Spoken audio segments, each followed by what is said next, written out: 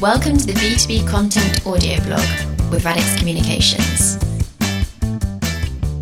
Hello and welcome to episode 8 of the B2B Content Audio Blog. I'm David Maguire and I'm a B2B marketing copywriter at Radix Communications. Hopefully you get the idea by now. This is a short, easy listen back to an interesting or useful blog post.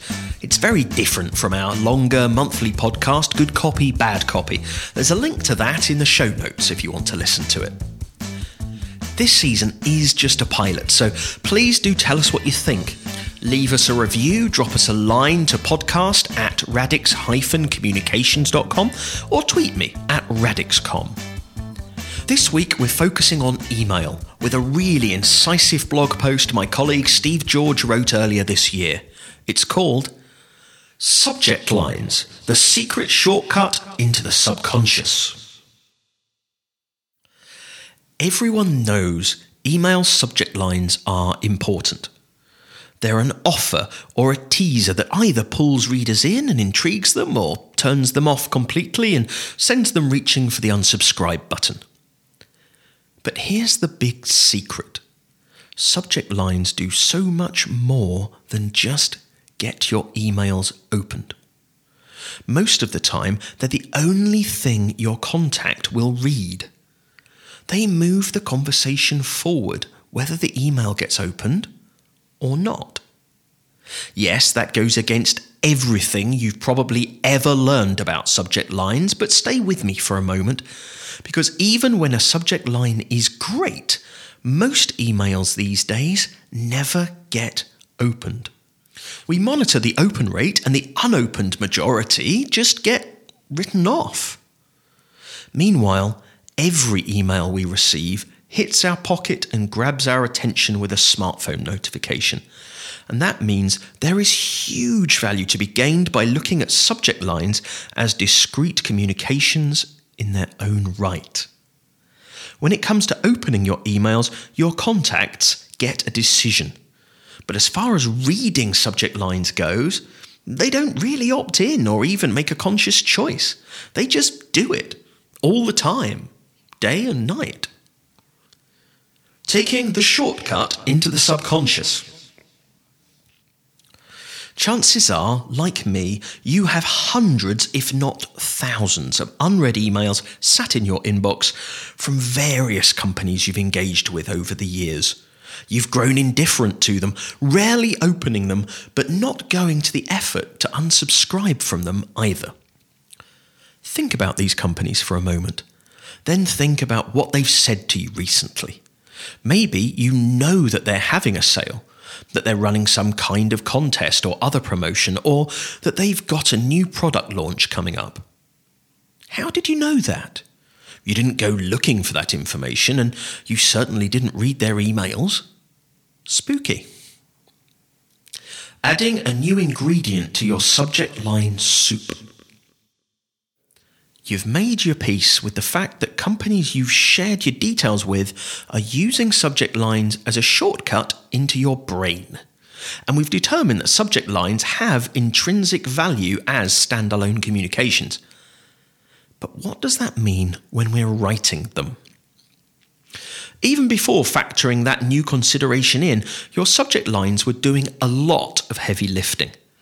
In one way or another, they were already trying to effectively convey the value of opening your email, grab attention without looking like generic clickbait, demonstrate an understanding of your customer's unique needs, and offer something new or insightful without giving everything away up front. Now, in addition to all of that, you've also got the task of ensuring that your subject lines convey a clear message when removed from the context of the email itself. Here are 4 quick tips to help you do that, without having to unlearn everything you already know about writing great subject lines. Number 1, lead with a single compelling insight or takeaway. Some schools of thought strongly argue that you shouldn't give your most valuable insight away up front, because if you do, there's no reason for someone to click through to whatever you're offering. I've never really agreed with that. If you're fortunate enough to have something really exciting to share, front-loading it has to be worth serious consideration at least.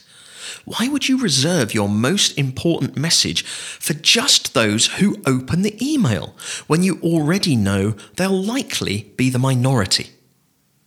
Number 2, beware the perils of teasing. Clickbaity subject lines may have worked once upon a time, but today people know clickbait when they see it. If you create subject lines that purely tease instead of demonstrating value, people that don't open your email get nothing. Once you recognise that the people that don't open your emails are still important contacts, it becomes clear how dangerous teasing subject lines can be. If you consistently provide value, you just might inspire enough interest for them to re-engage. But if you keep giving someone nothing, it won't take long before they finally do open one of your emails as they scour it for the unsubscribe button. Number 3, personalise the whole subject line, not just their name. Increasingly, technology allows you to send your contact a tailored email with strong reasons to click through that are personal to them. So why can't the same principles be applied to your subject lines?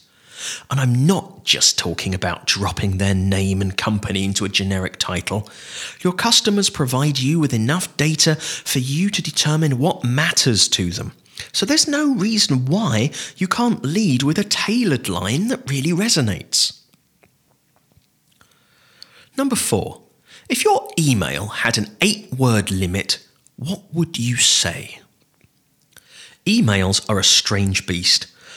Because there's no real limit on how long or complex they can be, we're all guilty of not getting to the point quickly enough, or spending too long dancing around the big thing we really want people to know or do. I start any email I write by thinking about what I'd want to say to the customer if I only had 8 words to do it. That helps me create subject lines that inspire opens more often, but say what they need to when they're unopened too. Say something meaningful. Be heard. Seeing your subject lines as discrete communications in and of themselves is important for 2 big reasons. Firstly, it's going to help you communicate with contacts that you've long thought of as disengaged and perhaps re-establish your relationship with them. And secondly, it forces you to look at your subject lines in a completely new way, one that forces you to really consider what value they're delivering and whether they actually tell anyone anything. If you say something meaningful in your subject lines, you will be heard by far more people than your open rates would have you believe.